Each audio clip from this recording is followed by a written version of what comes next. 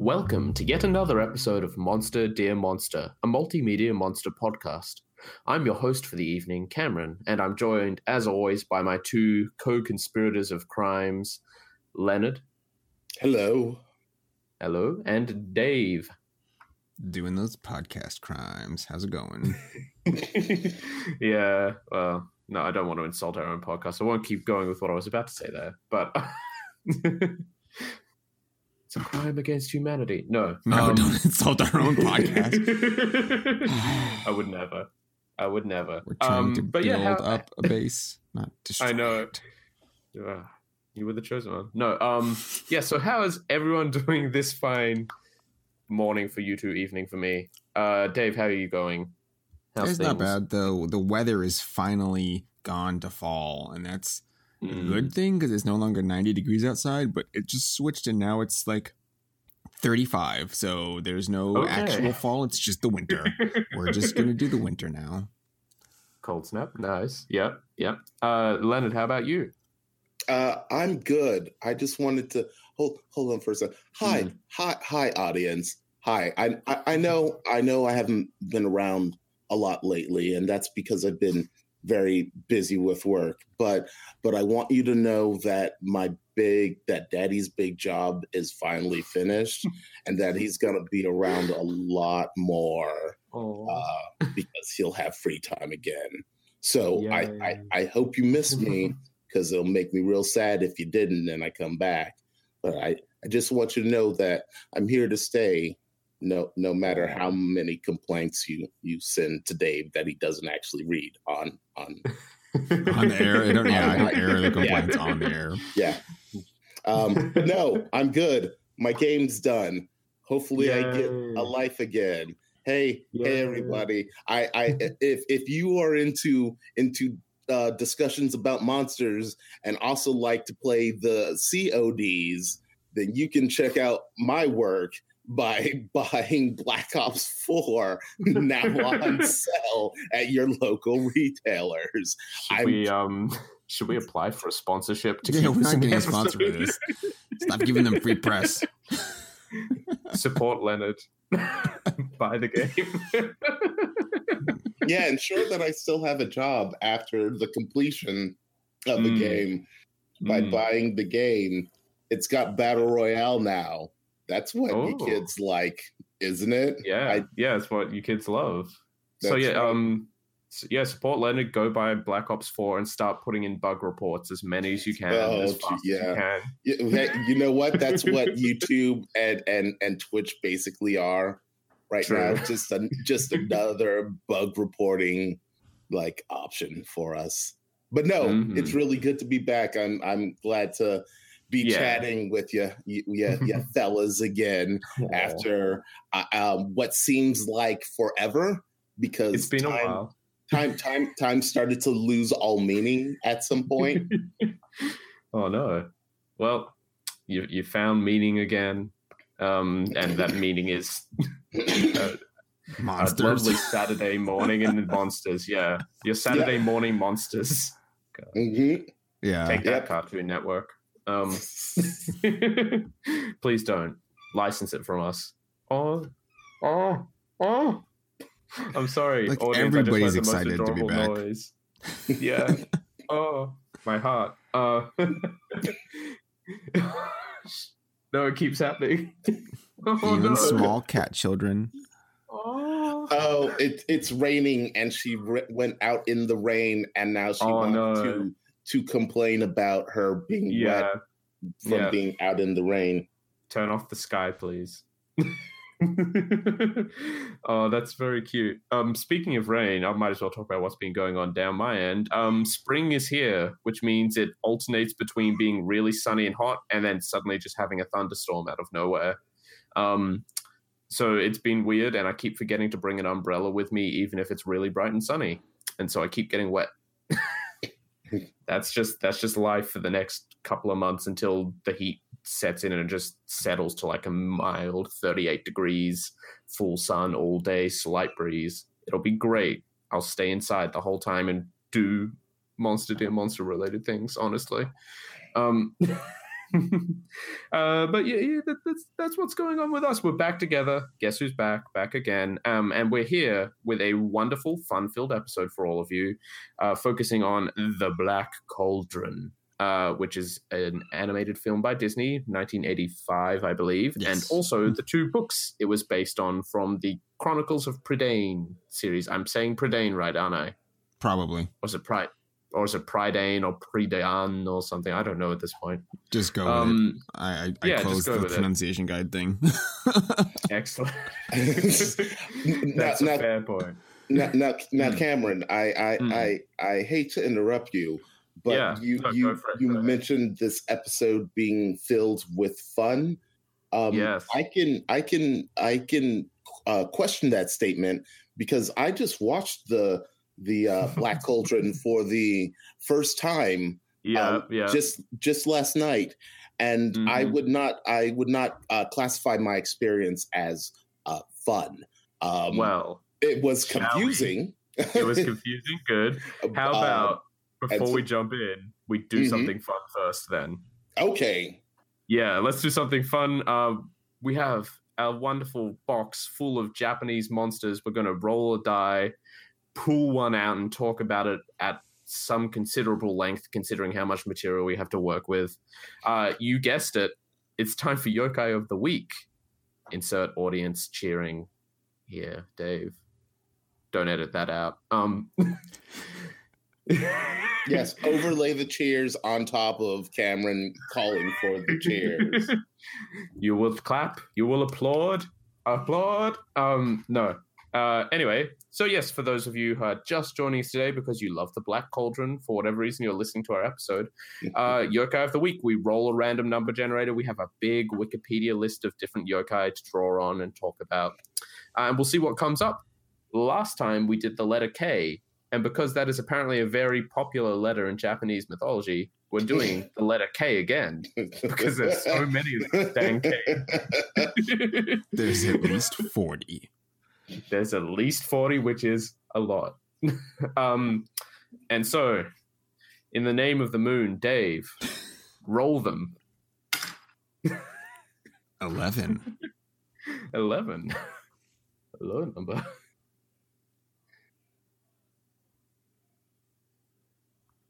Is it a cat? A cat-like demon that descends from the sky and carries away corpses? And carries away corpses? I think so. Oh, this sounds pretty good. So it's a normal cat. Yeah, right.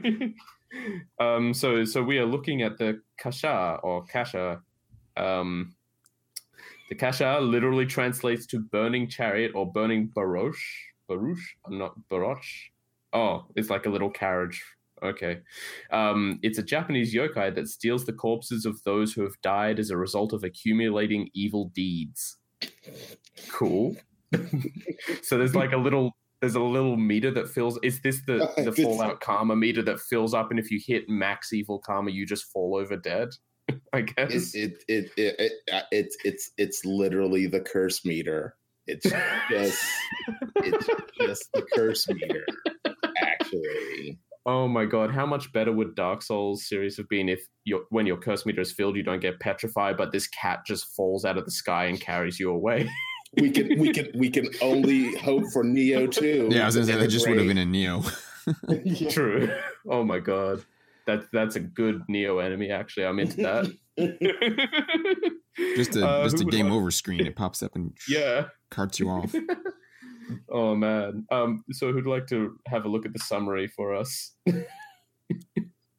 I was gonna say, Leonard, if you want to start off, this one has less Japanese than usual, so yes, should be okay. My lover and nemesis, Japanese. So apparently there are yokai that would steal corpses from funerals and cemeteries. And wait, and what exactly they are is not firmly said. Although there are examples throughout the country, the true identity tends to turn out to be a cat yokai. It said that cats that grow old would turn into this yokai, and that their actual true identity is a Nekomata. Yeah. So some kind of cat yokai. Yeah. So we Cameron, you and I, we both have big worries to have. Yeah. My cat will devour me when I die, as is right and proper. As is a cat.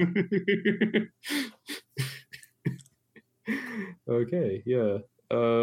Let's see. Here's an interesting bit. As a method of protecting corpses from kasha in Kamakuishiki Nishiyatsushiro District, Yamanashi Prefecture, that's a mouthful for an address, at a temple that a kasha is said to live near, a funeral is performed twice. And it is said that by putting a rock inside the coffin for the first funeral, this protects the corpse from being stolen by the kasha. Oh, man. That's actually pretty good. We'll have the fake funeral first, obviously. The cat will descend from the heavens on fire, drag away the coffin, and then from behind these conveniently placed bushes, we pull out the real coffin with the actual body. I like to, as a cat owner, I'm sure you can relate, Cameron. I like to imagine that the reason that there's no repercussions for this is because the yokai finds it a great toy because it rattles and shakes as it moves about. Yeah, no, I'll take that. That's canon now. We'll notify the Japanese embassy. Let's see. In Yawatahama, Ehime Prefecture, you could leave a hair racer on top of the coffin to prevent the kasha from stealing the corpse. In Saigo, it was said before a funeral procession, I will not let Baku feed on this, or I will not let kasha feed on this, and that's chanted twice just before the funeral procession. I guess. If you tell a cat you won't let it do something twice, it won't do the thing. Absolutely, yeah, that's absolutely my experience. It's not me screaming at it for 5 minutes, the same word over and over again. No, you just asked nicely twice. And in the village of Kumagaya, Atetsu District, Okayama Prefecture, it is said that a kasha is avoided by playing a myobachi, which is a traditional Japanese musical instrument. That actually sounds plausible. Yes. The cats are not always the music fans. Folklore describes the kasha as humanoid cat demons with the head of a cat or tiger and a burning tail. They are similar to Nekomata or Bakeneko and often get interchanged with them.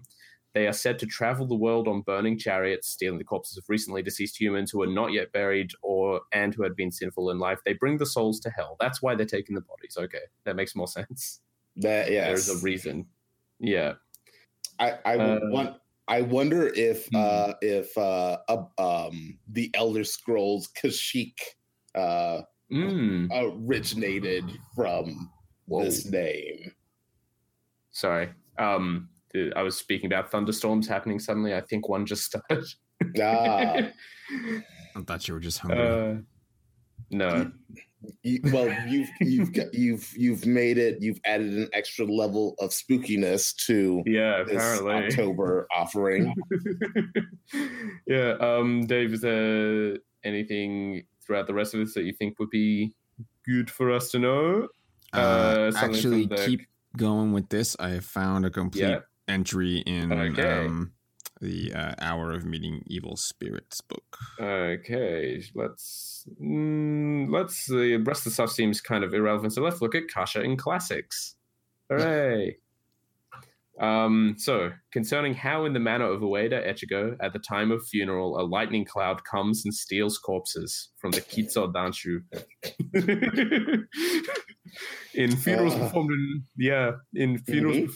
Ueda Echigo, a kasha appeared during the funeral presence and attempted to steal the corpse.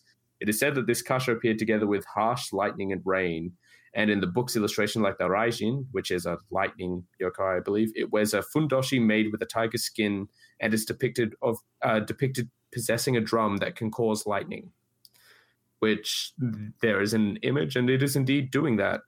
Yep. It's riding down on a storm, which is pretty cool, actually. I like how it's stealing this corpse, but it just looks like the guy's alive, so it looks like he's just stealing some priest. Yeah. I mean, why not? Need to make him more dead looking. Yeah. I'm going to skip this one, but this one looks good. Looking at Akasha, getting sore at the waist and legs and collapsing from the Shin Chomonju, Chapter 10, Strange Events. It was at the village of Myoganji, near Kisai in Bushu. One time, a man named Yasube, who ran an alcohol shop, suddenly ran off down a path, shouted, "Akasha is coming," and collapsed. By the time the family rushed to him, he had already lost his sanity and was unable to listen to anything said to him, fell asleep, and it is said that 10 days later, his lower body started rotting and he died. Wow. Okay. So was his evil deed running the alcohol shop?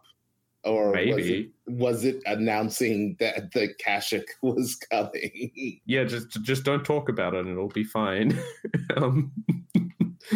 Well, it's the sight of seeing, or the sight of seeing one. The act of seeing one is what that sounds like, since it says looking at Akasha. Yeah. God, that was a big lightning. Sorry, it's unnerving to me because the flash just looks like there's someone right outside the study window, like taking a picture or something. So every time I turn, it's like, is there someone there? And it's like 10 seconds later, no, it's lightning, of course. Brain. Let's see.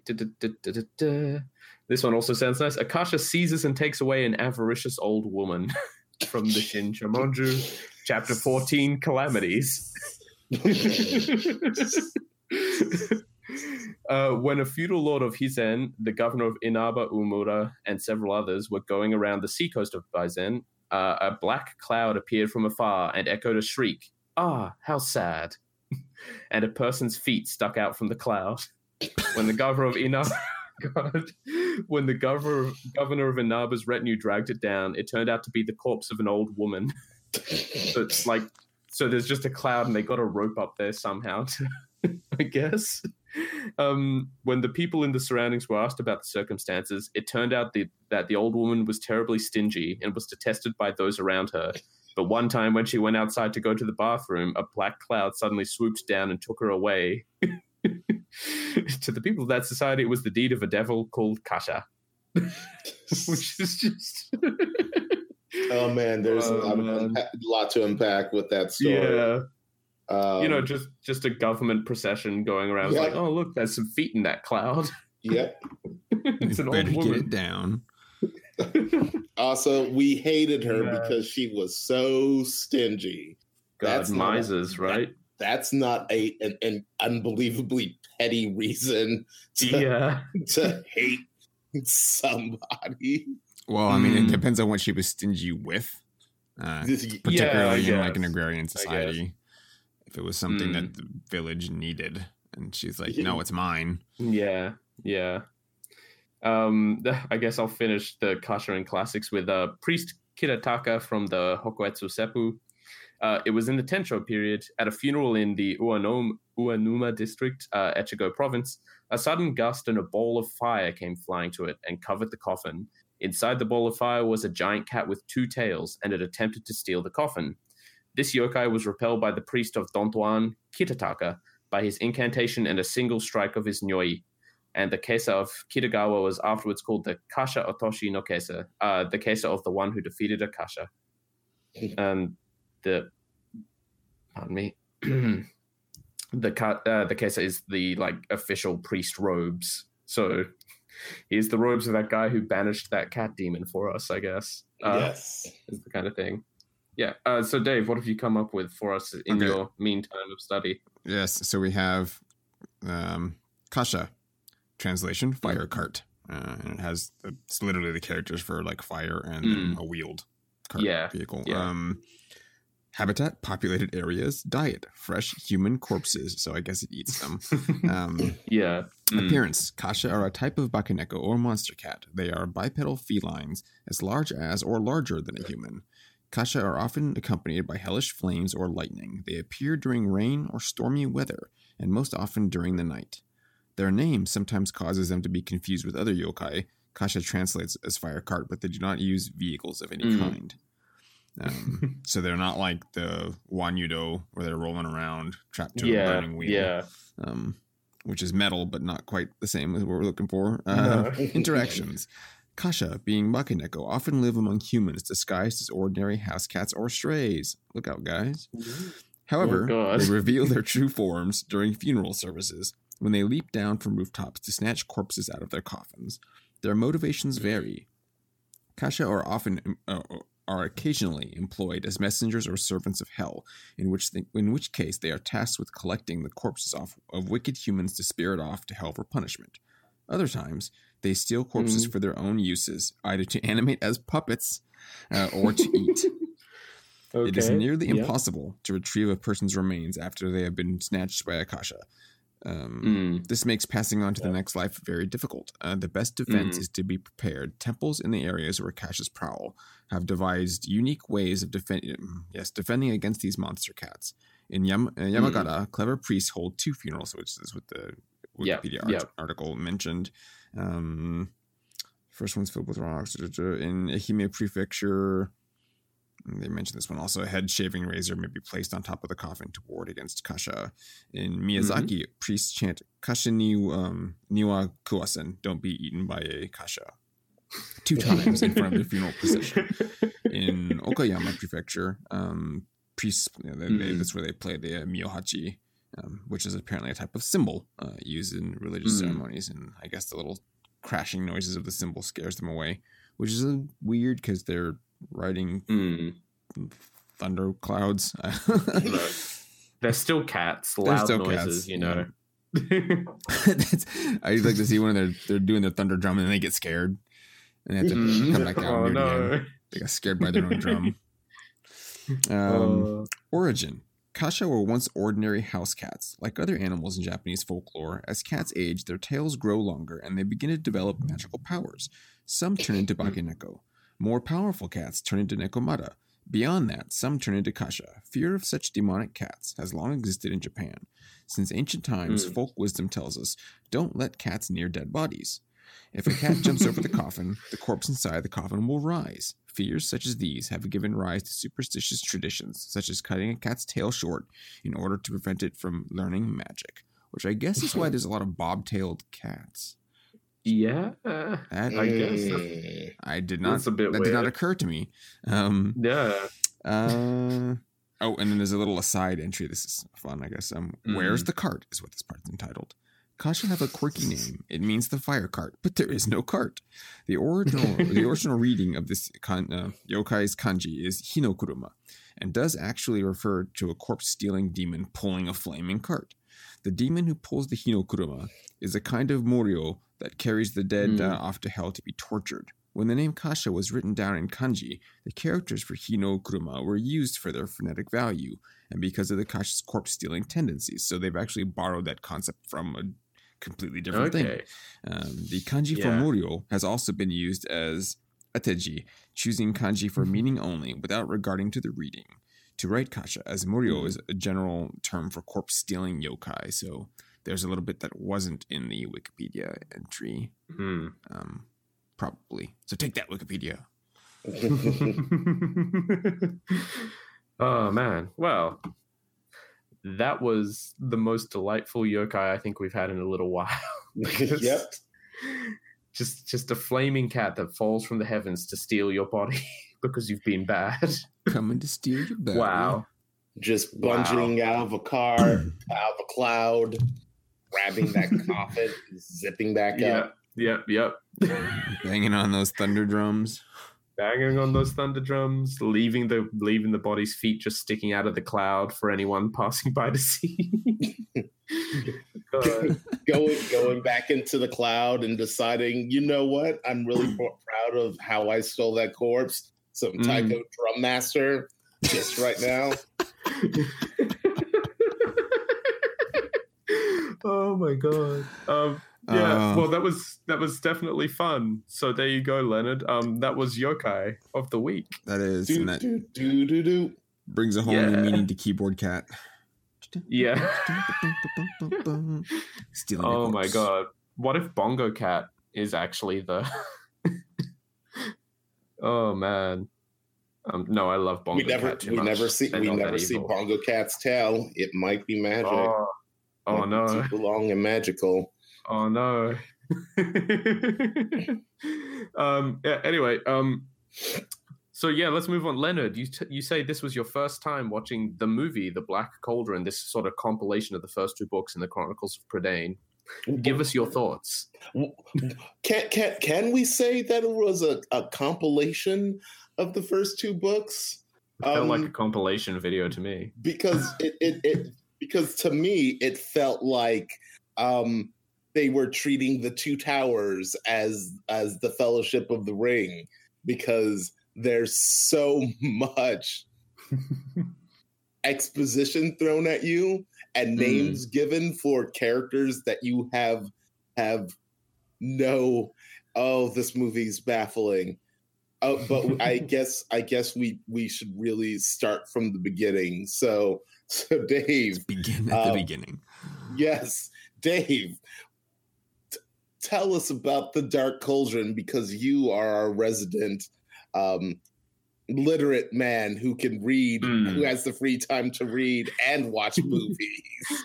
Well, in this case, I didn't actually have time to watch the movie. I have seen it before, so my memory of it's distinctly hazy. Oh man, like with the Dark Crystal and Labyrinth and Legend and Willow and all the good stuff from some of our childhoods. This was on, perpetual repeat to where the tape just degrades and you can't really see anything anymore. You get to hear it though. So like that fuzzy tape, my memories are also just full of static in regard, I think, to this film. Particularly because when I returned to read, I was only able to read the first book. They're a little bit shorter, but just enough time to get into the actual Black Cauldron. So the order of the books is Book of 3, and then the Black Cauldron, which is the sequel. Yeah. But just from memory, I'm reading the book and going like, I don't think any of this happens in the movies. Like this stuff just does not. Maybe some stuff from the Black Cauldron might occur, but I even think that they just pick and chose events and slam them together. Mostly because I know the trajectory of the film encompasses just the stuff that happens in the first book. So that makes it even more confusing. The first book of 3, there's a mention of the Black Cauldron, like as a throwaway phrase, and then nothing to do with it for like the entire book. Whereas I think it featured at least in 1 or 2 scenes prominently in the film, specifically regarding the Cauldronborn. The Cauldron is like the point of the film, I think. Yeah, nothing to do with the book. And I mean, I'll find out when I'm going to continue to read these. They are entertaining, but the Horned King in the book doesn't make it through the end of the first book. Oh, okay. So there's a lot going on, I think, and we'll unpack maybe the differences between these two pieces of media, because this is the first time that I think we've run across the novel of something and the adaptation of the film being so different. And I don't recall as a child the film being any kind of incomprehensible at all, but that may have your young mind probably just glosses over. Oh, those are a bunch of names that doesn't matter because they don't show up. And I mentioned I guess off air prior to the us recording this episode that I also played there's an old PC game of the Black Cauldron that came out. I should probably have looked it up, but it was probably around like 88 or 89. 1986. Are we talking about they must have published it at the same time as or like a year after the film. Yeah. The Sierra video game. Yeah. Yep. Yeah, I just couldn't remember. I mean, I was little, so I didn't remember. But I did play it. I mean, I owned it. never got very far. It was difficult because it was a Sierra game. Ironically enough, it, along with the Dark Crystal, are one of a handful of Sierra adventure games to be based on film. Yeah, I mean, it makes sense. They were pretty popular. The same thing with them. Like, well, King's Quest wasn't based on films, but I played them at the same time. Right. I think, and Space Quest and Police Quest. Anyway, it's not a Sierra game podcast, but suffice to say that the game, as far as I recall, was as much as it's going to be, especially in that era, a good adaptation of the movie, but that makes it also a terrible adaptation of the books. Yeah. Fair. All right. Well, because it's fresh in my mind, I will go over try to be unbiased with my coverage of this movie, which starts out with a narration about an evil king. How evil was he? He was so evil that he was thrown into a crucible of molten metal, and his spirit was trapped within the titular black cauldron. Also, he was so evil the gods feared him because, of course. Nice. Soul spirit trapped in black cauldron, and they're like, hey, we got rid of this evil king. Oh, this black cauldron is also super evil and can just raise the dead. Yeah. Seems about right. I think we should hide this. And then the credits fly at you. After the credits assault you, slowly stalk up to you, and we're introduced to, is it Taran? Yeah. Taran, the most Disney princess of Disney princesses. The I immediately with the I want more. He's sitting in the house of his like caretaker. Like, I don't understand the relationship because relationships aren't really ever kind of established in this movie. Yeah, he's his caretaker. Yeah. Okay. There's not enough time. Mentor. I mean, there's a lot going on there. Don't worry about it. I'll get to it, I think. They've got 80 minutes to cover 2 books, man. They don't have time for interpersonal relationships. They clearly do not. And he's having his I want to go see the world and be an adventurer. And Dalibin, is that? Dalibin? Yeah. Yes, Dalibin is like, you really kind of don't, and you better hope that the Horn King doesn't show up, and Taran is, I don't care about the Horn King. He won't. I'm not afraid. I'm a big adventurer, and I'm not afraid of the Horned King. And that is, we're just gonna let you do that voice the whole time. That's a surprisingly good impression. That's just going to be your podcast voice. That's great. I'm not terrified of the Horn King. I'm going to be a great warrior. And Dalvin says, go out and feed the animals, including Hinwin, his very special pig, oracular pig. Yeah. It's a magic pig. Some pig. A magic pig. And Hinwin has an incident, and Dalvin is like, bring her inside and shove her face into a bowl of water so I can look into the eye of Sauron and see what the Horn King is doing.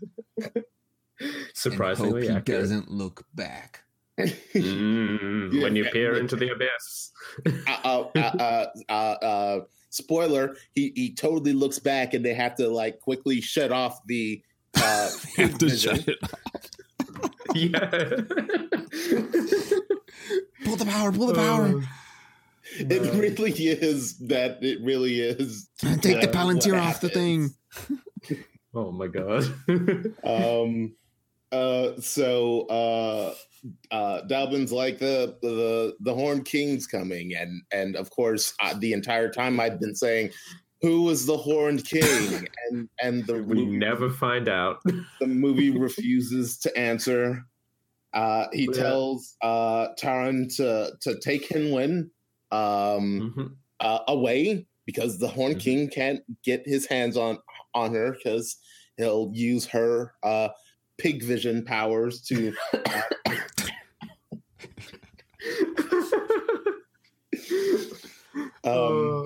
to discover the location of the Black Cauldron.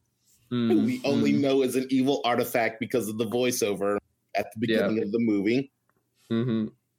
Taran takes her and says, and continues to say, I'm not afraid of the Horned King. I'll be a big hero. And here's a vision of myself in armor and with a sword, but exactly the same age.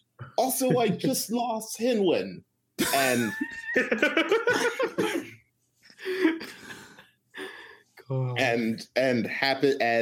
and loses Hinwen, who is immediately.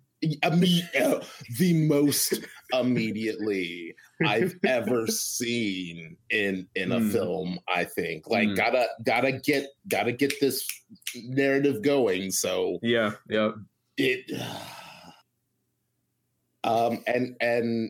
They were just in a lush forest, but it's fantasy evil, so it corrupts the earth around it in like a 10-mile radius. Because just over a ridge, there's the Horned King stronghold. But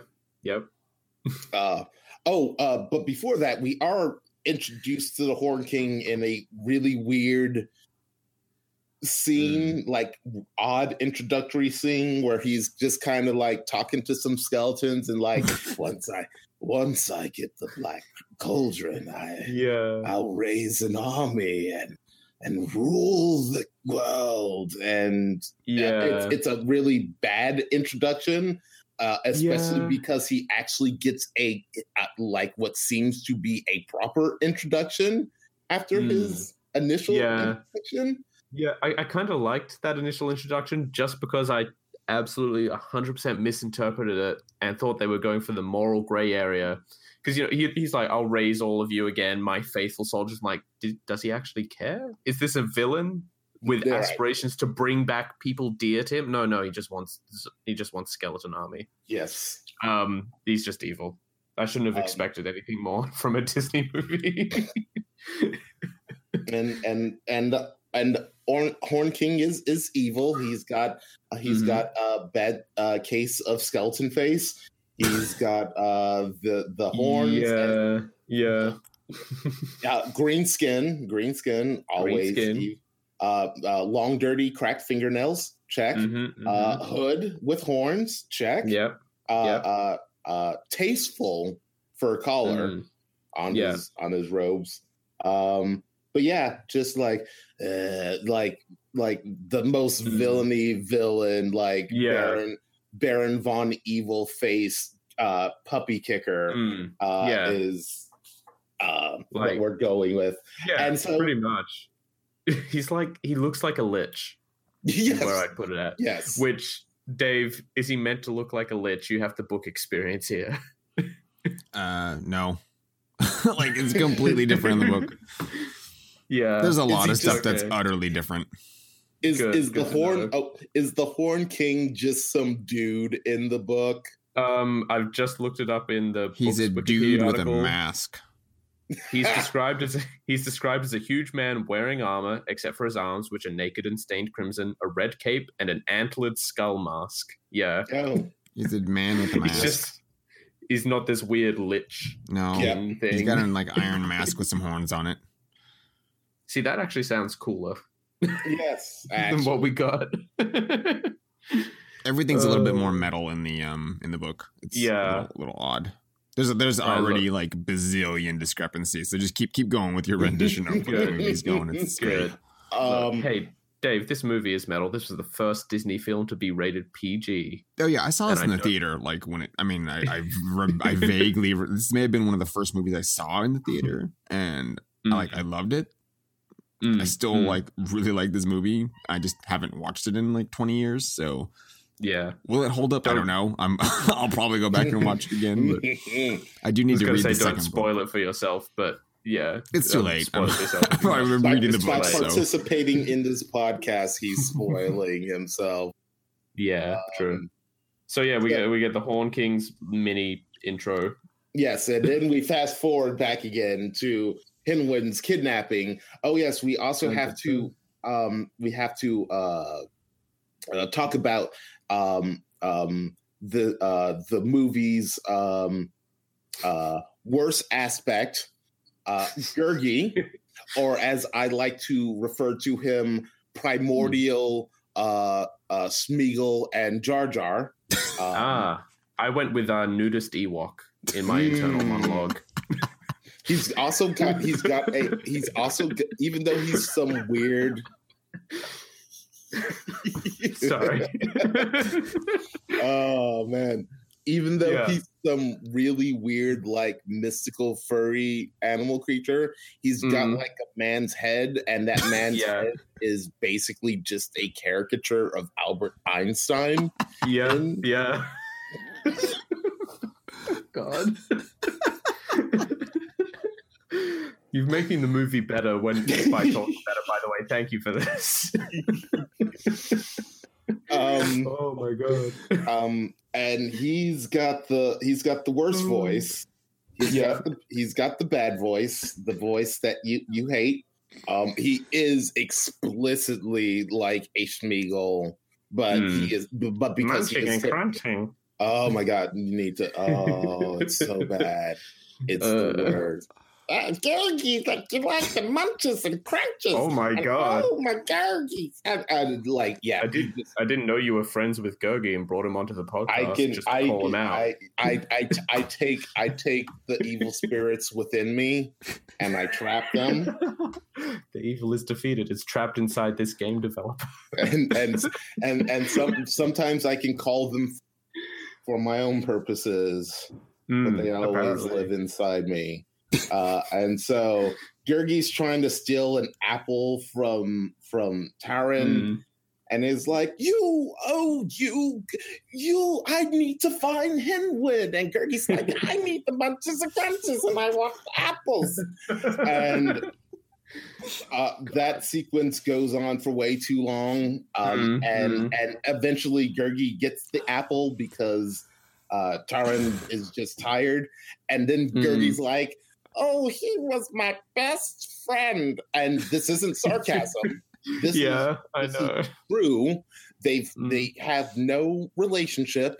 He just tried to steal something from him, but now they're best friends because this movie is like traveling to another galaxy in how fast it's trying to get through its plot.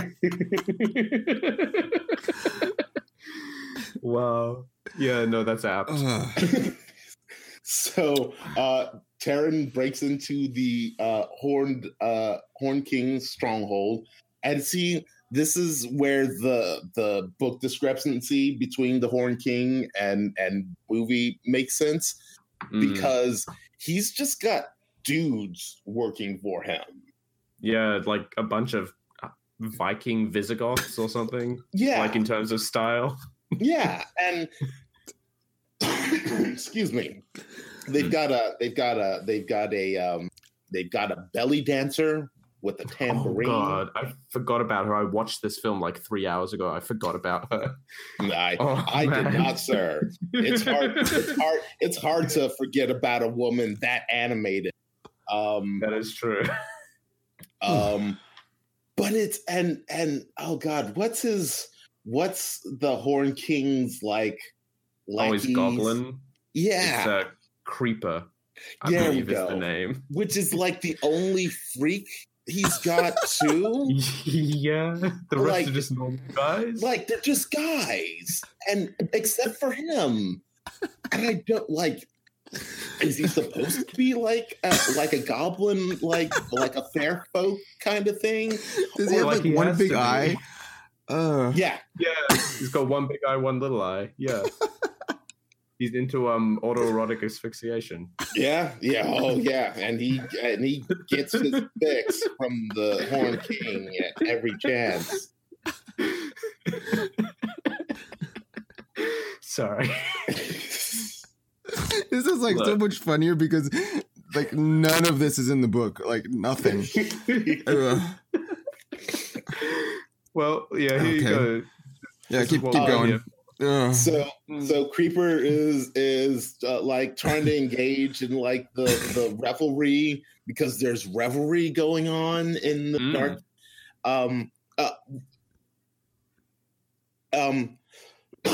Excuse me again. Here's the thing about this sequence that feels like it should have been the Horn King's introductory sequence, which is that previous scene with the Horn King clearly took place outside of his stronghold because he appears here like as if he's just returned from being somewhere because his men are partying and enjoying themselves. And then all of a sudden, you've got your classic Disney, like, signs of evil is coming, cold wind, candles blow out, big evil fart cloud appears. And then he teleports in as a bolt of lightning. Yes. Which is pretty great. Yep. This is good villain entrance, to be fair.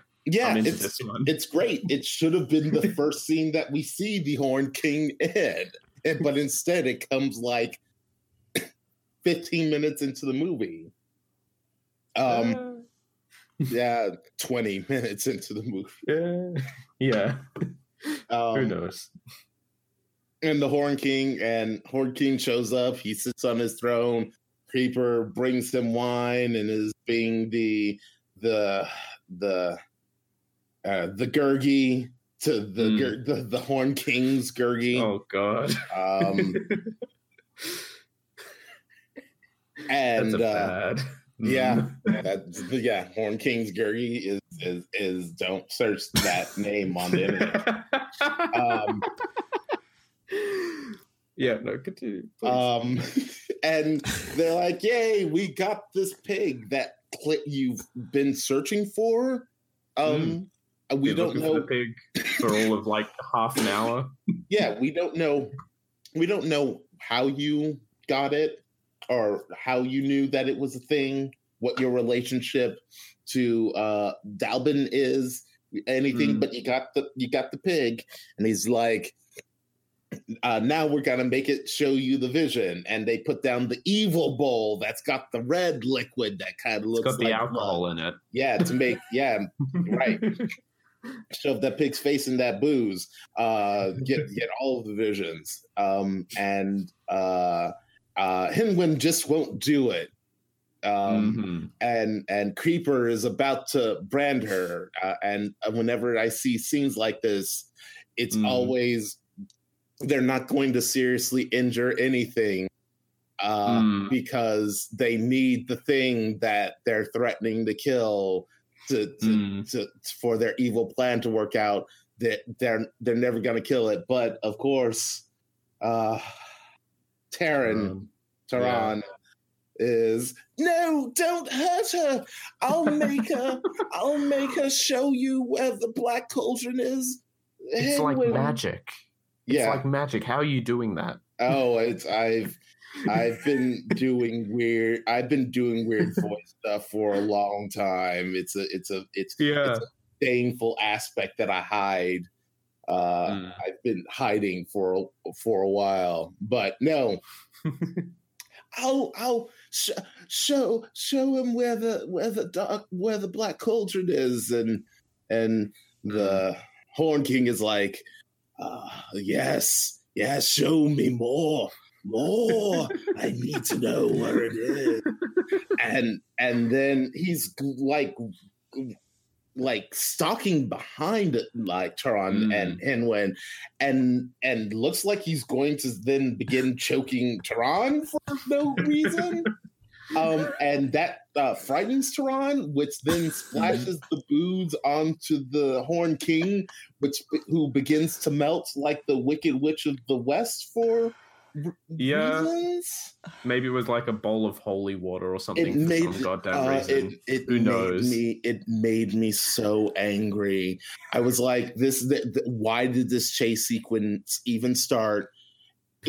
What power does the liquid have over the Horn King? Is it like the Headless Horseman? He can't cross bridges. Well, I don't understand why the sizzle and burn is. Yeah, it's like, was it just a bowl of acid? Why did you have that? But clearly not, because Taran was fingering it. And I was so upset when this chase happened. So then a chase happens. Yeah, and it's a chase. And Taran is useless, but he manages to throw Hinwen off of the castle to safety? Question mark? Just throw her into the moat from like 200 feet up. She'll be fine. Yes, and of course he's then captured by Creeper of all people, proving that Taran is a big whiny loser that can't do anything and constantly messes up. At least for the moment, he's batting zero at this point. Hasn't managed to do anything anyone asked him to. And the Horn King, of course, is now kill him because he's ruined my plans. Oh wait, no, he's throw him in the dungeon for reasons. But I'm super evil. But I'm totally not going to kill this kid. I'm just going to imprison him. Listen, he's paying rent on that dungeon. He has to get his use out of it.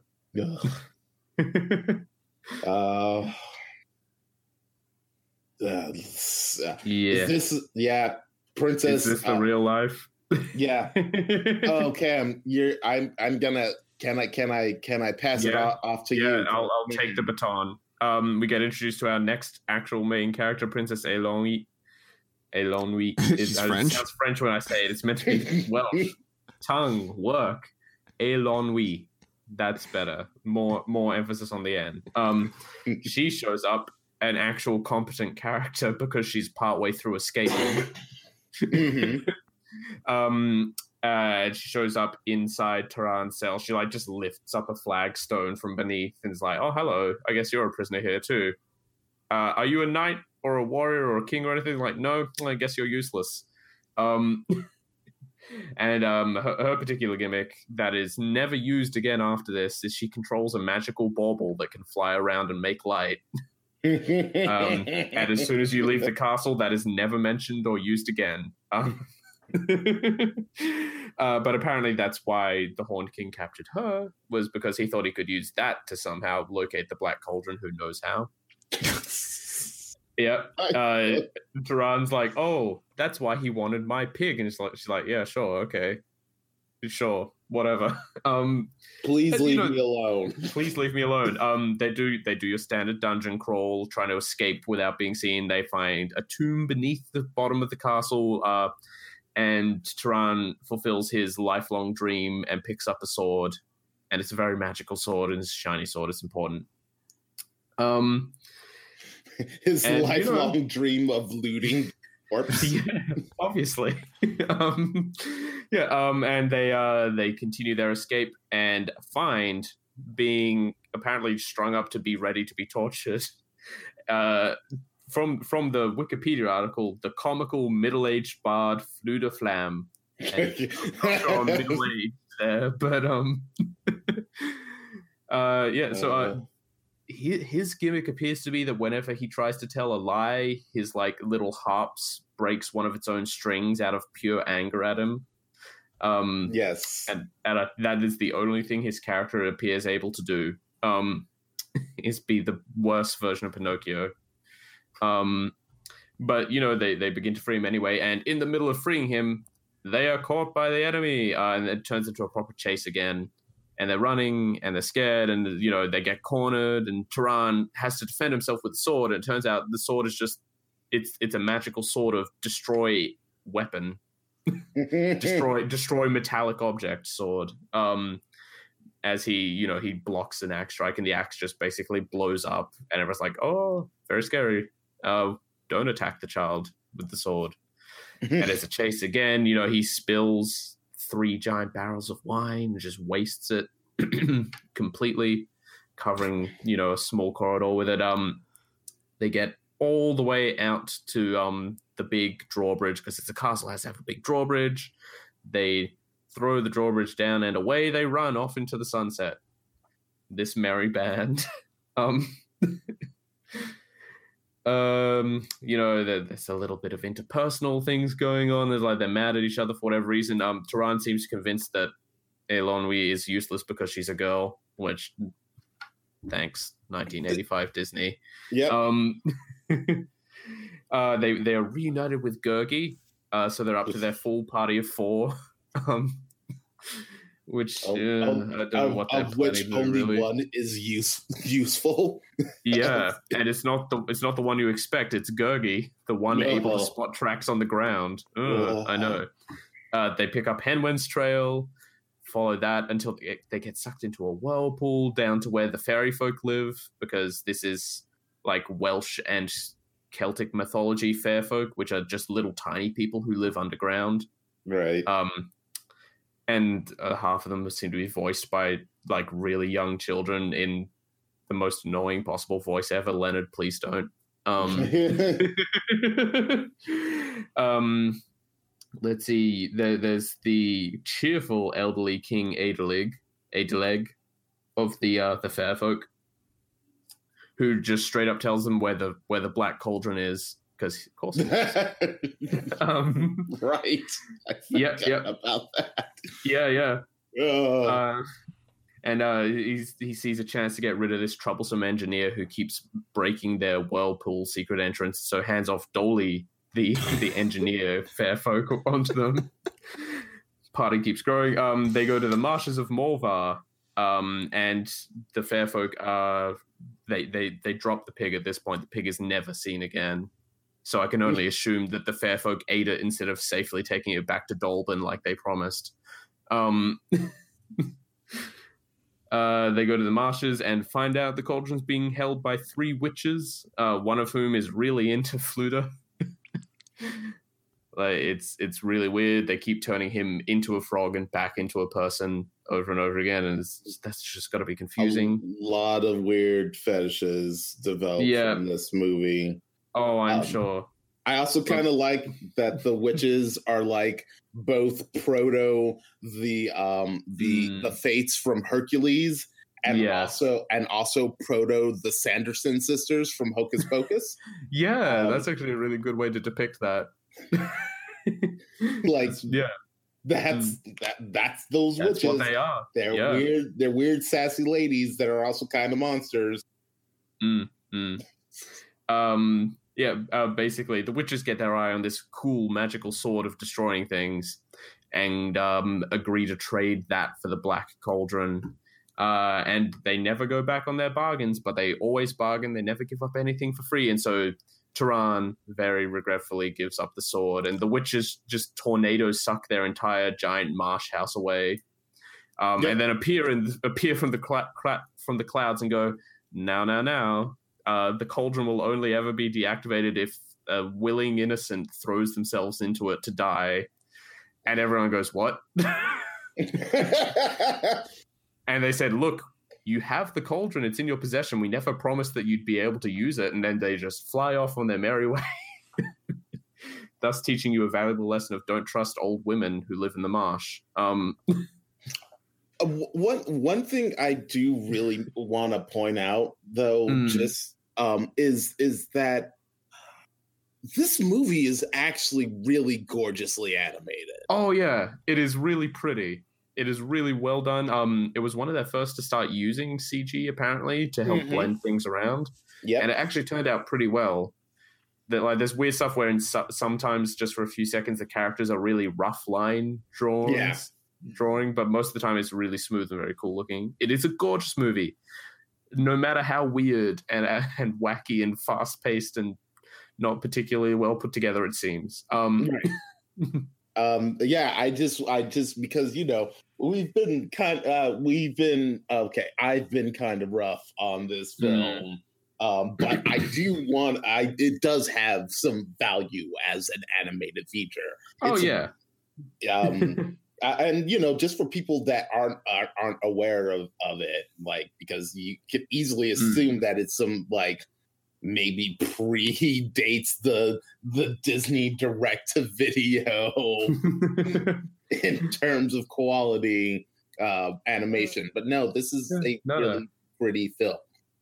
Yeah, no, Disney spent the money on this. This is the fun fact. This is also known as the film that almost killed Disney, because it was officially budgeted at $25 million, but the director said it actually cost about $44 million, and it took in $23 million domestically. Yeah, it was not a huge success at the time. And they also vaulted it for like ever, so you couldn't get a hold of it. Quite a long time. They did not want this out there. Yeah, so you can't make your money back if you don't sell it. Of it. But yeah, they've got the Black Cauldron, even if they can't actually destroy it or anything. And then the Horn King soldiers arrest everyone except Gurgi, who's useless. Yeah. And just take the cauldron. Because it's the classic bad guy trick of if you just follow the protagonist for long enough, they'll show you the evil artifact eventually. Yeah, exactly. It works out. It's perfect. And the Horn King gets straight to work. He takes one of his valued soldier corpses, raises it over his head like he's suddenly very, very strong, and just hucks it into the cauldron. And we get a pretty cool sequence in which the Cauldron-born are created, which it's a lifeless skeleton. You throw it in the cauldron and suddenly it's an alive skeleton. Hooray for the undead.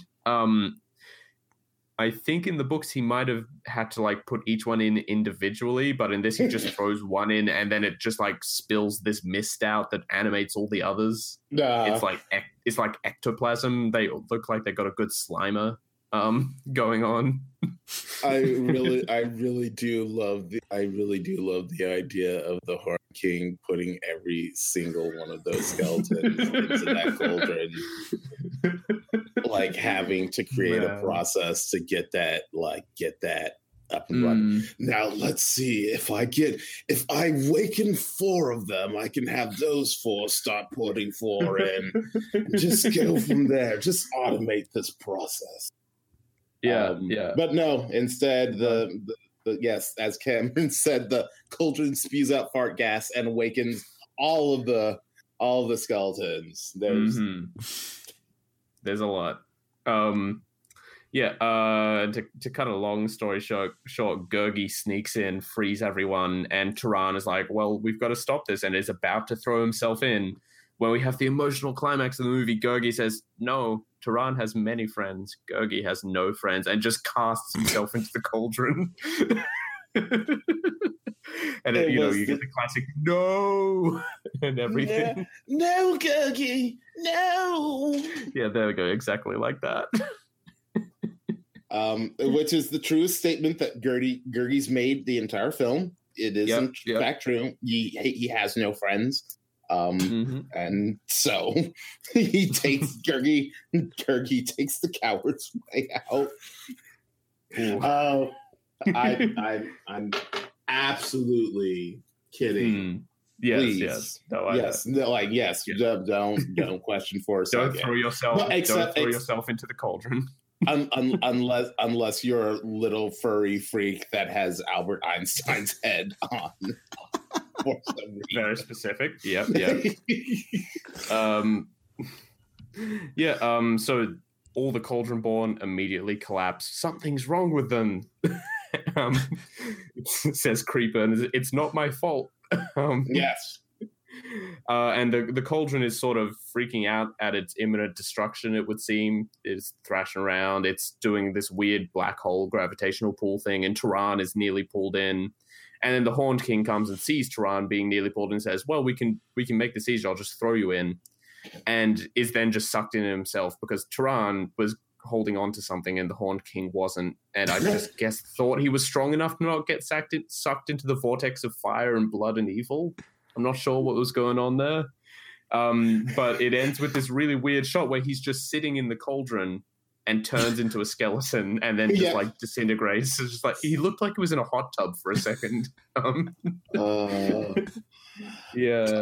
My arch nemesis is about to get sucked into the engine of this plane. Let me run to him so I can push him into the engine of this plane.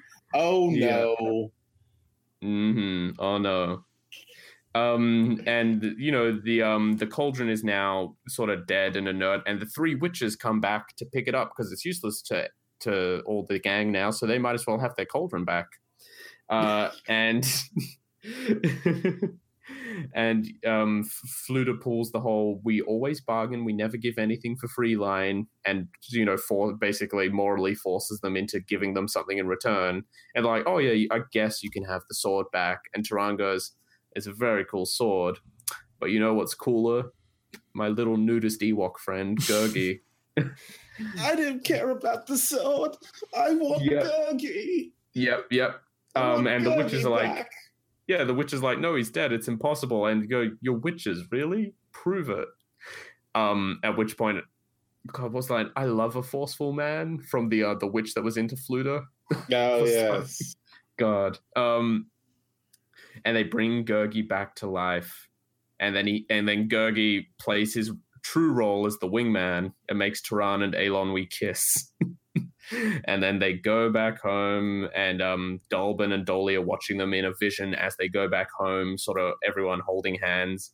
And Dalbin's like, he's a true hero, even though he was a pig boy. And we have a happy ending.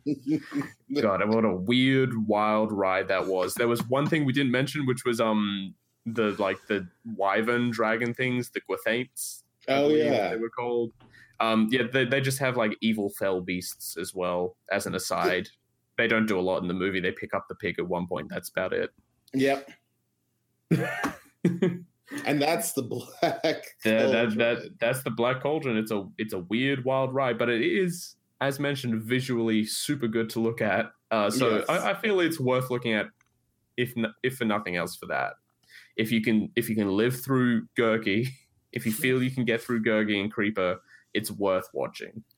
I would say. Now, Dave, tell us exactly why everything we just said was wrong. It's all wrong.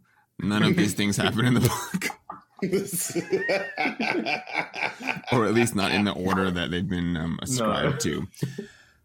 Okay, well, I'll try to do the Reader's Digest version of the Book of Three. I have a suspicion that some of these events happened in the second book, The Black Cauldron, which of course I have yet to read. But I can definitely go through the majority of this film plot. I don't know. The arc of the film occurs in the Book of Three, so they got some of the stuff correct. Anyway, okay. So we start off with Turan. He's pretty much the same. The version of him you get in the animated film is roughly what exists in the book. He's wants to be a hero, but he's instead but nothing more than assistant pig keeper to Dalbin at his little home in Caer Dalbin. One large difference we find is at Dalbin's little hut.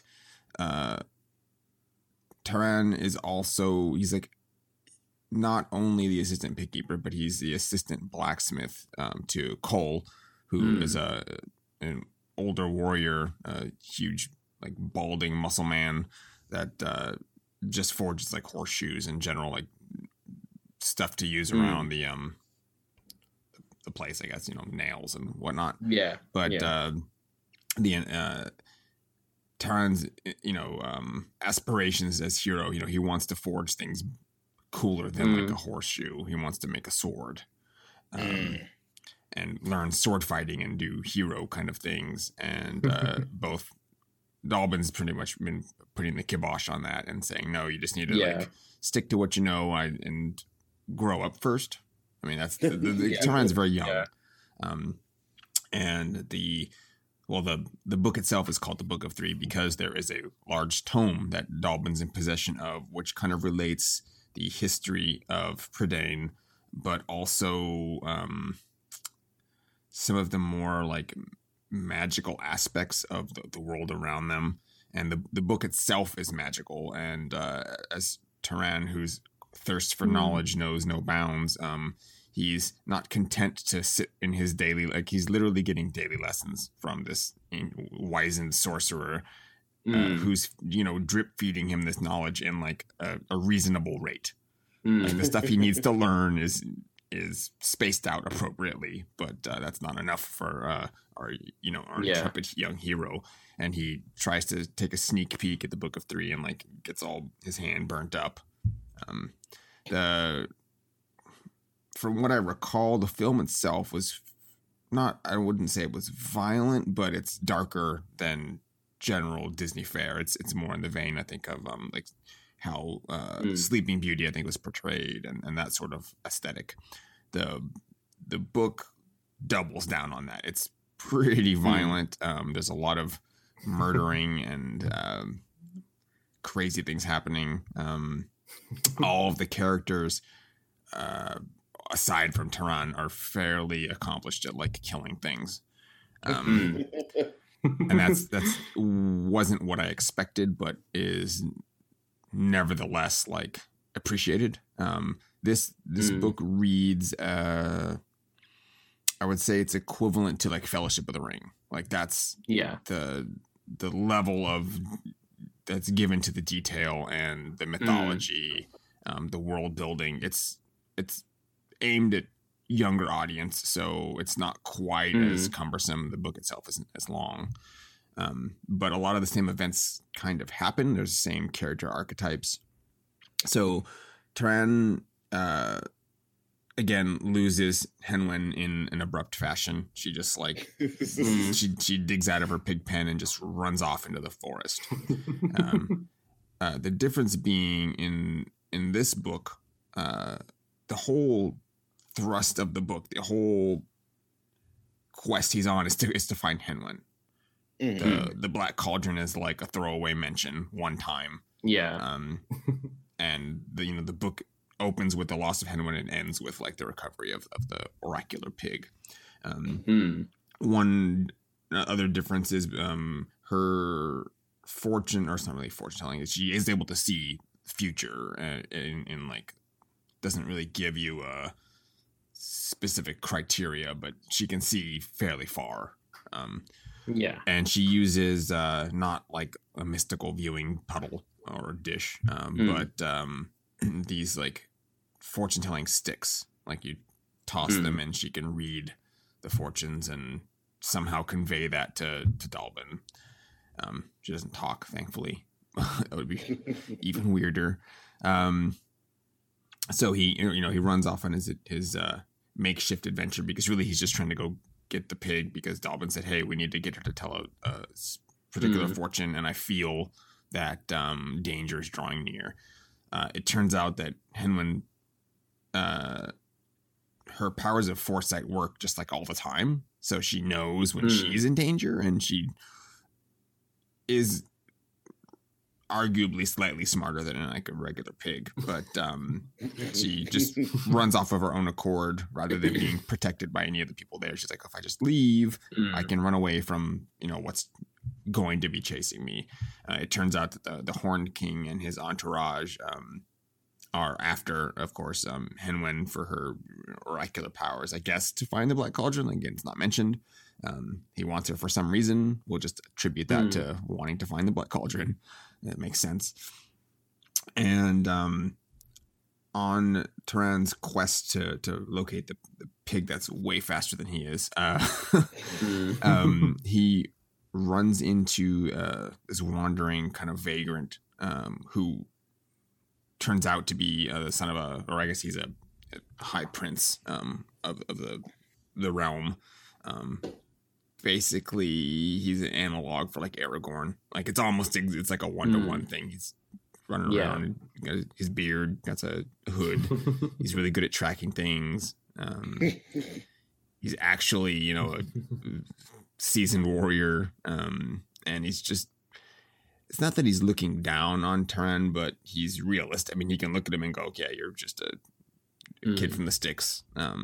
He does earn some measure of respect from, so this is Gwydion, because Turan is he's an understudy for Dallben, so that gives him some kind of weight. He's not just an assistant gatekeeper, he's specifically being taught by Dallben.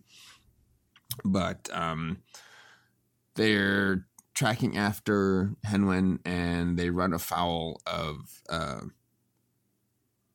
the Horn King's troops. He's just kind of sent them out. What I think they're depicting in the animated film with the just the normal human mercenary looking dudes in the Horn King's employ. In the book, what he's done is he's recruited the land of Prydain is filled with they're not specifically kingdoms, but it's just a bunch of like states. There's a whole area, I want to say it's the southern group of states that he's basically pulled under his command, and saying that, hey, if you join me, we'll just take over the whole of Prydain and you'll be granted like more like larger lands to rule over. Right. Then that's what those are. Those are they're not technically mercenaries, but they're just dudes from other kingdoms that he's just pulled into his army against the High King of Prydain. Well, his army's just kind of rolling around, and he has help in the form of Akren. She's a former queen of the country and has thrown her lot in with the evil lord of Anuvin. Anuvin is like the land of death, and it's in a different realm, but the lord of that land, Aran, is he's making his move to take over Prydain. So the Horn King is basically just a high-ranking warlord in Aran's army. Oh, okay. And as such, his ranking is similar, I think, to Akren, what she's performing in her duties of just kind of. She has her own castle called the Spiral Castle, and it doesn't get into like what she's doing. She's just kind of like, I wouldn't say peacefully ruling, but she's just chilling in her castle. There's like no overt malevolence other than she has Cauldronborn working for her. It's a little ambiguous. I think that it gets into it as the book. There's not just 2 or 3 books. It's like 5 or 6 books in this series. So there's a lot more time that's given to these characters, at least the ones that survive the first book. So they're not. Turan and Gwydion are actually captured by Akren's forces, or I guess the Cauldronborn they think are part of the Horned King are actually Akren's Cauldronborn, or the one she's been. They've been like distributed by the Dark Realm to the specific warlords. Like they only have, I guess, a limited amount of Cauldronborn, and they just kind of spread them out to whoever needs them. But so they're taken. They're captured by Akren, and Akren is, if not in love with, she's at least in lust with Gwydion, and she's trying to convince him that they're the Dark Lord is encroaching on the land, and soon everything will be, under his possession, and it would be to your best interest, Gwydion, to like throw your lot in with us. Like, I'll give you all the love and all the power that you still have, but you'll just have to keep it. You just gotta be my king instead. Gwydion, of course, does not agree with that, and so she has him, along with Turan, tossed into the prison. This makes a little bit more sense than I think what happened to the film. And this is also where we run into Eilonwy, who is, she is a relative of Akren. And her family has sent her, I guess it's like when you send someone to like a nunnery. She sent her here to train under Akren. So Akren's a fairly powerful sorceress in her own right. And Eilonwy has that in her blood. She's able to learn magic. So she's sort of imprisoned in the castle. She can't leave. But she has her run of the castle, basically. So she's training there, and she, like in the film, she's just bumbling around through all the like under passages and all the weird crypt places in the castle. She can just crawl around with her little bauble because it lights the way, and that way she doesn't have to roll around with a torch because it just wouldn't work as well. Yeah. But she sneaks in and finds Taran imprisoned, and Taran, it's the same kind of attitude where she's more capable than he is at this point, specifically. He's not good at really anything other than he's kind of good at getting people together. Like, people will sort of follow along with him. Like, they agree with what he's trying to do, maybe not how he's doing it. He's got the power of project manager. Yeah, like not a great project. So what ends up happening is he sort of begs her to like set him free. He's like, if you're here, but you don't really agree, because she doesn't, Eilonwy doesn't really like her aunt or whatever the queen's relation to her is. She can see all the creepy Cauldronborn rolling around and thinks the magic's not like, she wants to learn the stuff, but maybe not like for the reasons that Akren is using it. So she agrees to help, or to not help. Maybe she's like, I'll set you free. And your friend is in the next cell over, so if you want, I can maybe get him free too. And so Taran escapes with Eilonwy, and we find out that oh no, it wasn't the king or the prince Gwydion in the next cell. It was our buddy Flutterflam. And all of this because Taran he like refused to describe what his friend looked like. It kind of comes down to he didn't want to reveal Gwydion's presence in case Eilonwy was like a spy, I guess. Right. So he didn't fully trust her because she just showed up in the prison under a flagstone. And she has a spooky glowing bauble. But when they're escaping the castle, they end up, because they're just kind of going through these catacombs, and even Eilonwy doesn't really know where all the paths lead because she's just kind of mapping it out herself. But what happens is they tumble down a wrong passage and end up in a barrow. So this spiral castle wasn't Akren's. She took it over from an ancient king. And this is the barrow they find is the ancient king's burial ground. And he's buried, it's sort of it's that idea where the king is buried with all his servants and his specific treasures. So there's a bunch of skeletons kind of chilling around the burial casket, and they all have weapons. And the king has this, great sword laid across his chest. And Taran sees like the sword, and he's like, well, we shouldn't bug like these, they're buried for like a reason with the king, but we need weapons, so I'll just take one of these little swords. And he grabs like one of the small swords from one of the general warriors, and they're leaving. And as they're kind of making their way out of those catacombs, they kind of get stuck, and or I guess specifically Eilonwy gets stuck, and Taran is like trying to pull her out of this collapsing hole before it crushes everybody.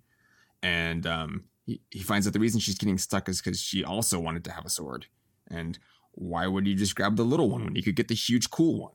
So she took like the king's sword because it looked better. And in doing so, it was basically being used as the linchpin to hold the castle together. Like just the power of the sword was keeping everything together. So when she removed it, the whole castle just collapses and kills everybody, like everybody else anyway. Or so they're led to believe. So like the castle just crumbles in on itself, and it's fairly large. So it murdered a lot of people because there was people other than like the Cauldron Born that were just the servants in the castle. They flee and run in. They find the horse that she'd kind of secreted away on this hill, and of course this is the part where Taran gets super mad at her because he's like, you didn't free the Gwydions, you killed him, you like left him in the prison, and you just let out some old man instead. Like, who's this old guy? And we find out that Fluter is a wandering bard, and he was captured because his music was like terrible, and Akron he was there just to cheer her up, and his music was bad, so she stuck him in the prison instead. Whereas I think in the film, the magical harp was supposed to also look for the cauldron. I think that was the implication, but that's not what they cared about here. He just sucked at music. So they all have to, they're just looking for the pig at this point, and shenanigans happen. I'm trying to think of it. There's nothing like else super major. We ran into Gurgi a little bit earlier. He pops up a few times. He's a little different in the book. He's larger. He's not bigger than he's not quite as big as Taran. He's maybe like half the size. But he's big enough that if he like got his hands on you, he could kill a person. He could just try to choke Taran. I'm not sure if that makes him better or worse. It's more frightening. Yes. But again, in this, he's effective because he's the one that finds like half the stuff. He's like good at tracking things, and he in exchange for munchings and crunchings, he'll go out and like scout the terrain, and he'll go listen to what the soldiers are saying and kind of find out what's going on. So he's probably again one of the more useful characters, and considerably far more useful than Taran ends up being. They eventually run into the fair folk, as in the film. It goes a little differently. There's a lot more of the mythology point to where they were supposed to like never leave the Fairfolk Kingdom. Like when you go there, you're like you can't come back, and they didn't go there on purpose. So when they're tracking Henwen, they find this little valley, and I'm trying to remember the name of the guy in Lord of the Rings. It's Tom Bombadil. Yeah. So there's a dude they run into that's basically a stronger version of Tom Bombadil. It's Medwin, and he just has this valley full of animals, like 2 of every animal that he brought there on a giant ship. And he's ancient and been there for hundreds and hundreds of years. But what he does is they thought Henwen would go there. And he says that, Henwen should have come straight here. Like every animal that isn't in any kind of trouble just comes to my valley, and you can't get here unless I like let you in. It's like enshrouded in concealing mists and weird passage. You can't like get there unless he says you can show up in the valley. So they're basically safe from any like the Horn King or anybody else. And even if the Prydain falls to the evil kingdom, like the valley will still be protected for at least for a while. He's like that powerful. But he gives them a map that will let them get to I don't remember the town, but it's basically the High King's castle, because the Horn King's on the march, and he's gathered all these war bands, but no one knows. And the Prince Gwydion was supposed to be going with him to go tell everyone that, hey, the army's on the march and they're going to come crush everybody. So they have to kind of put aside the quest to look for the pig to go instead warn the king. And that's like what they're going to go do. And Medwin draws a map, but like just in the dirt. And he's like, remember this map? Like, don't go, like, follow this path and you'll get there. If you go the wrong way, you'll like lose several days of travel. Like, you just won't make it in time. Everybody's just be dead when you get there. So of course they're following the map as best they can. And Turan's like, oh, look, there's this little valley with a lake. Let's cut through there because that looks way faster than these cliffs that he's making us go on. The cliffs are difficult and like everyone keeps almost falling off. Well, that valley with the lake in it ends up sucking them into the whirlpool and they go down to the fair folk. And initially they think that they're just going to be like stuck there forever. But it turns out that the fair folk had protected Henwen when the Gwythaints were after her originally. That's why, I guess I didn't mention it, but Gwydion was tracking Henwen like really well, and then they came to a river, and he's like, the tracks are gone. I don't know where she's at, and she'd been spirited away at that point. So they convince the fairy king to kind of let them go and take Henwen so they can go warn the king, because he's like, if you guys are protected from most of the stuff down here, but once Anuvin and Aron take over Prydain, you'll suffer too. And if you leave us stuck here for like 7 years or whatever it is, it'll be too late, by that time. So the fairy king like lets them go, and he gives them Dolly to guide the way. And in this case, Dolly's ineffectiveness is in his family's trait is to become invisible. But he's not able to do that, but he's good at like everything else. Like, he's just really efficient worker. He's very powerful in crafting things, but he doesn't have any self-confidence because he can't turn invisible. So he's like made to do all of the dirty work because he's just good at everything. So the king's just always sending him on stuff. And he's like, go do that, Dolly, because you're just better at it than everybody else. And so why should anybody have to work if you can just do it yourself? So he's basically just the king's errand boy.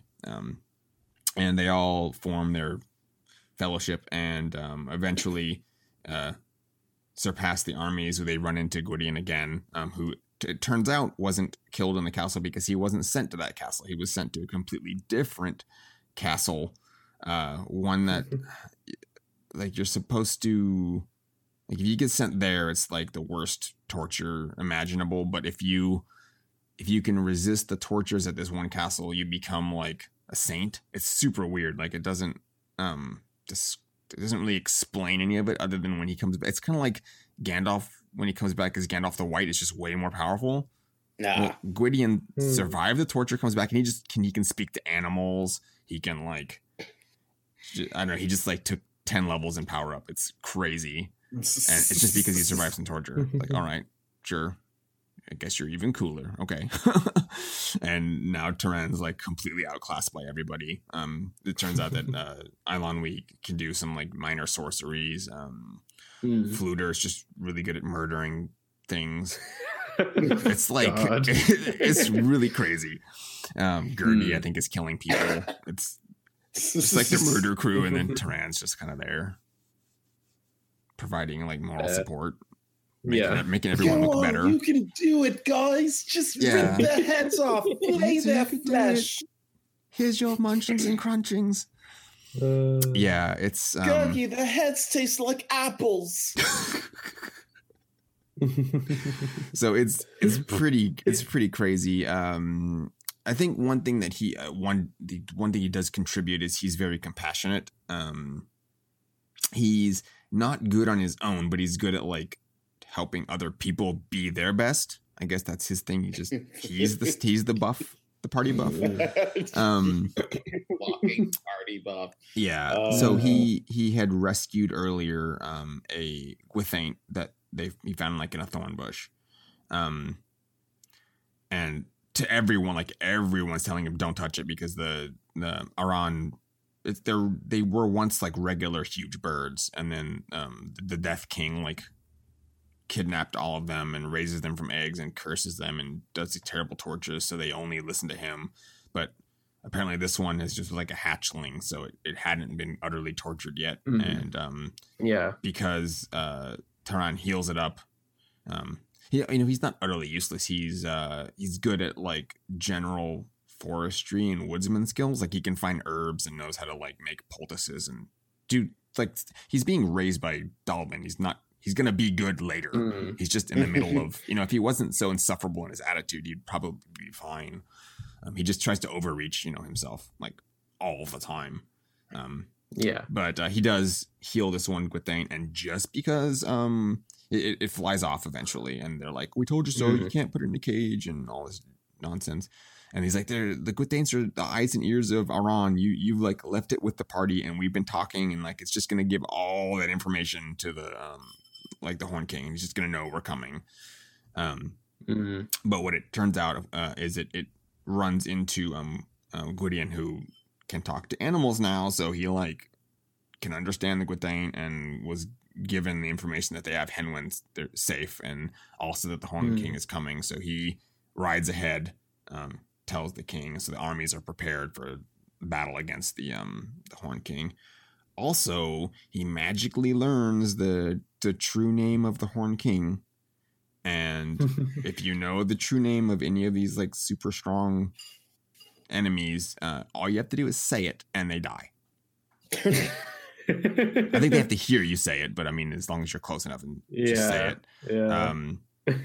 Because he pops up as there's a giant battle, and Tehran's attempting to wield the super powerful sword against the Horn King, and the Horn King's just beating him down, and then just explodes.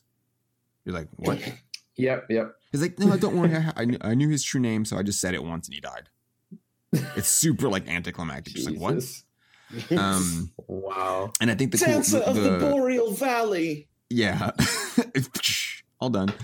That was way easier than I thought it was going to be. So what it turns out with the sword, the entire time, Eilonwy mostly she's carrying it, and she won't let anyone else have it because there's a she can read like part of the inscription on the scabbard, and it says it's like whoever wields this sword needs to have the blood of the kings, and if you try to unsheath it, something will happen because like that part of the writing is all like smudged. And when Tehran can't, he's taken it from her a few times, and he's like, he's a little jerk. He just keeps taking. He's like, I'm the guy. I need to have the sword. He's like, you can't have it. You're a girl. And she's like, you can't have it because you're not a king. It's like, snap. But he I think the sword he had broke. It gets broke really fast. So he like, throw me the sword, the super sword or whatever. And he takes it and he's trying to smack people with it because he can't unsheath it. It's like too powerful, but he can unsheath it like a little bit. And so at that point is when he gets it like a few inches clear of the scabbard, and it does this crazy fire shoots out and like burns him. He's always getting hurt. But at the same time, the Horn King explodes. So initially you think it's because he opened the sword a little bit, but you find out no, dude just said his name and murdered him from afar. It's like so crazy. And then it turns out that the Gwydion, of course, he's a high king, so he's like, oh, thanks for bringing the sword to me because it's super powerful and we can use it to fight the Death Lord. He's like, it's a good thing you didn't pull the sword out all the way because you would have just like turned into ash and burnt everything. You would have killed everyone on the battlefield if you opened the sword. Oh. So it's like way stronger in the book. But there's no trading of it for the Black Cauldron. I mean, maybe that happens in the second novel. There's no witches. There's not really a Black Cauldron. And I guess since this is a monster podcast, we would be remiss in not actually describing the Cauldronborn. So in the film, they are those generic skeleton dudes. Well, in the book, they are, I don't want to say they're zombies. They're kind of like zombies, but they're immortal. So they just look like regular dudes and they don't talk. I think they can if they wanted, but they just are silent, and that's part of their thing that makes them terrifying. Is they're immortal. You can't hurt them like at all. You can slow them down a little bit, but they just like regenerate, and they look like people. They just look like a little bit pasty. Because I guess their origin is I think they're alive when you chuck them in the cauldron. They get boiled, die, and then are reborn as immortal, bloated, waxy dudes. But they won't, like, they're like Terminators. They don't stop. They just keep going. Yeah. You don't need a whole lot of them because they're immortal. But their one weakness is they can't be too far from the lands of the dead before they have to return. Their power diminishes by distance. So they've tracked like the party a few times, but they end up just having to like stop in the middle of their chase, just turn around and walk back. Right. So it's kind of funny. But you don't know how far they can go, so you're always just having to like their Tehran and everyone is just constantly like fatigued because they're tired trying to keep going, and they're just out in the rain, and their horses are getting tired. With the cauldron, will just keep walking. So it's actually a pretty effective and frightening enemy. The book ends with them as the film, with them returning to Caer Dallben, and since the castle that Eilonwy was staying at is destroyed, Akren they think she's dead, and Eilonwy says her parents or her family that's surviving that sent her there, like, they're not good people anyways. They're like, look where they sent me. they thought it was a good idea. She says she has nowhere to really go, and she ends up staying at Caer Dallben with Tehran and Cole and Henwin, and then Gwydion just goes back to his kingdom, and Dolly just goes back. I think Gurgi just does his own thing because he's Gurgi. Just wanders off.